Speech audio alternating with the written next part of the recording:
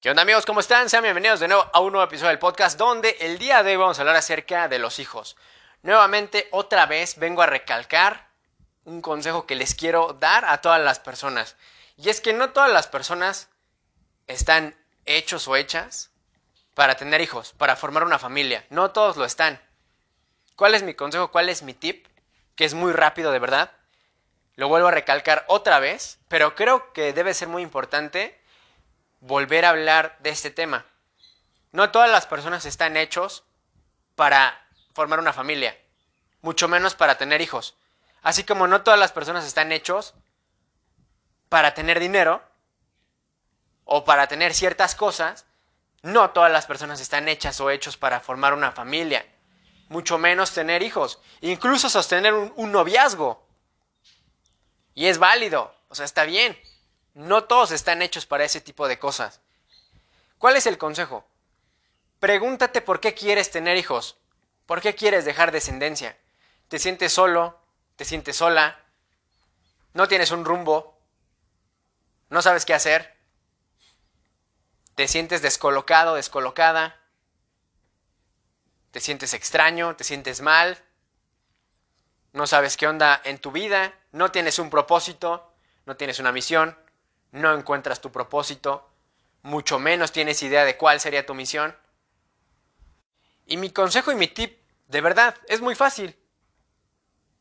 Mi tip y mi consejo, que es primordial, que creo que deberían de agregar, sí o sí, es que se pregunten el por qué quieren tener una familia para esas personas que estén pensando. ¿Por qué?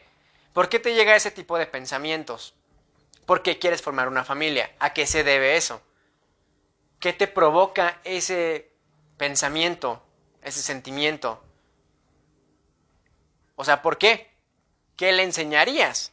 Y pregúntate a ti mismo y a ti misma. Oye, como me llame, ¿de verdad sería un buen padre, una buena madre?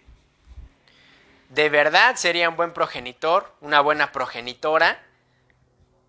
¿De verdad sería un padre, una madre, o seríamos unos padres a los cuales sus hijos de verdad amaran o amarían? ¿De verdad son ejemplos a seguir? Y respóndanse honestamente. Respóndete sinceramente. ¿Lo eres? ¿No lo eres?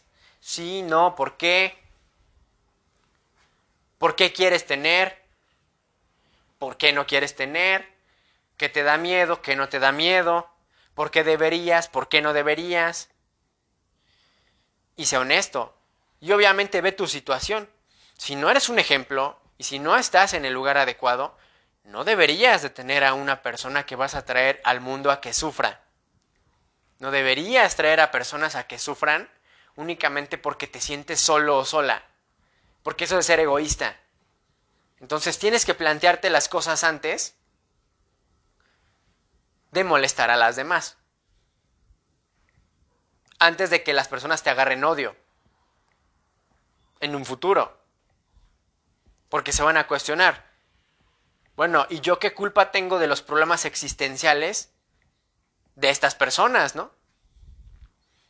Por eso la importancia de que te plantees el por qué quieres formar una familia. Es así de fácil, de verdad, es así de sencillo. Y yo te recomendaría que buscaras tu propósito y tu misión para que de esa manera entonces, de verdad, vieras si realmente es lo que estás pensando. O sea, si de verdad vienes justamente aquí a este mundo a tener hijos. O podrías tenerlos si los vas a educar de una manera adecuada. Y sea honesto, y sea honesta. ¿Les vas a dar una vida digna? ¿No se las vas a dar? ¿Crees que van a sufrir? ¿O crees que van a disfrutar?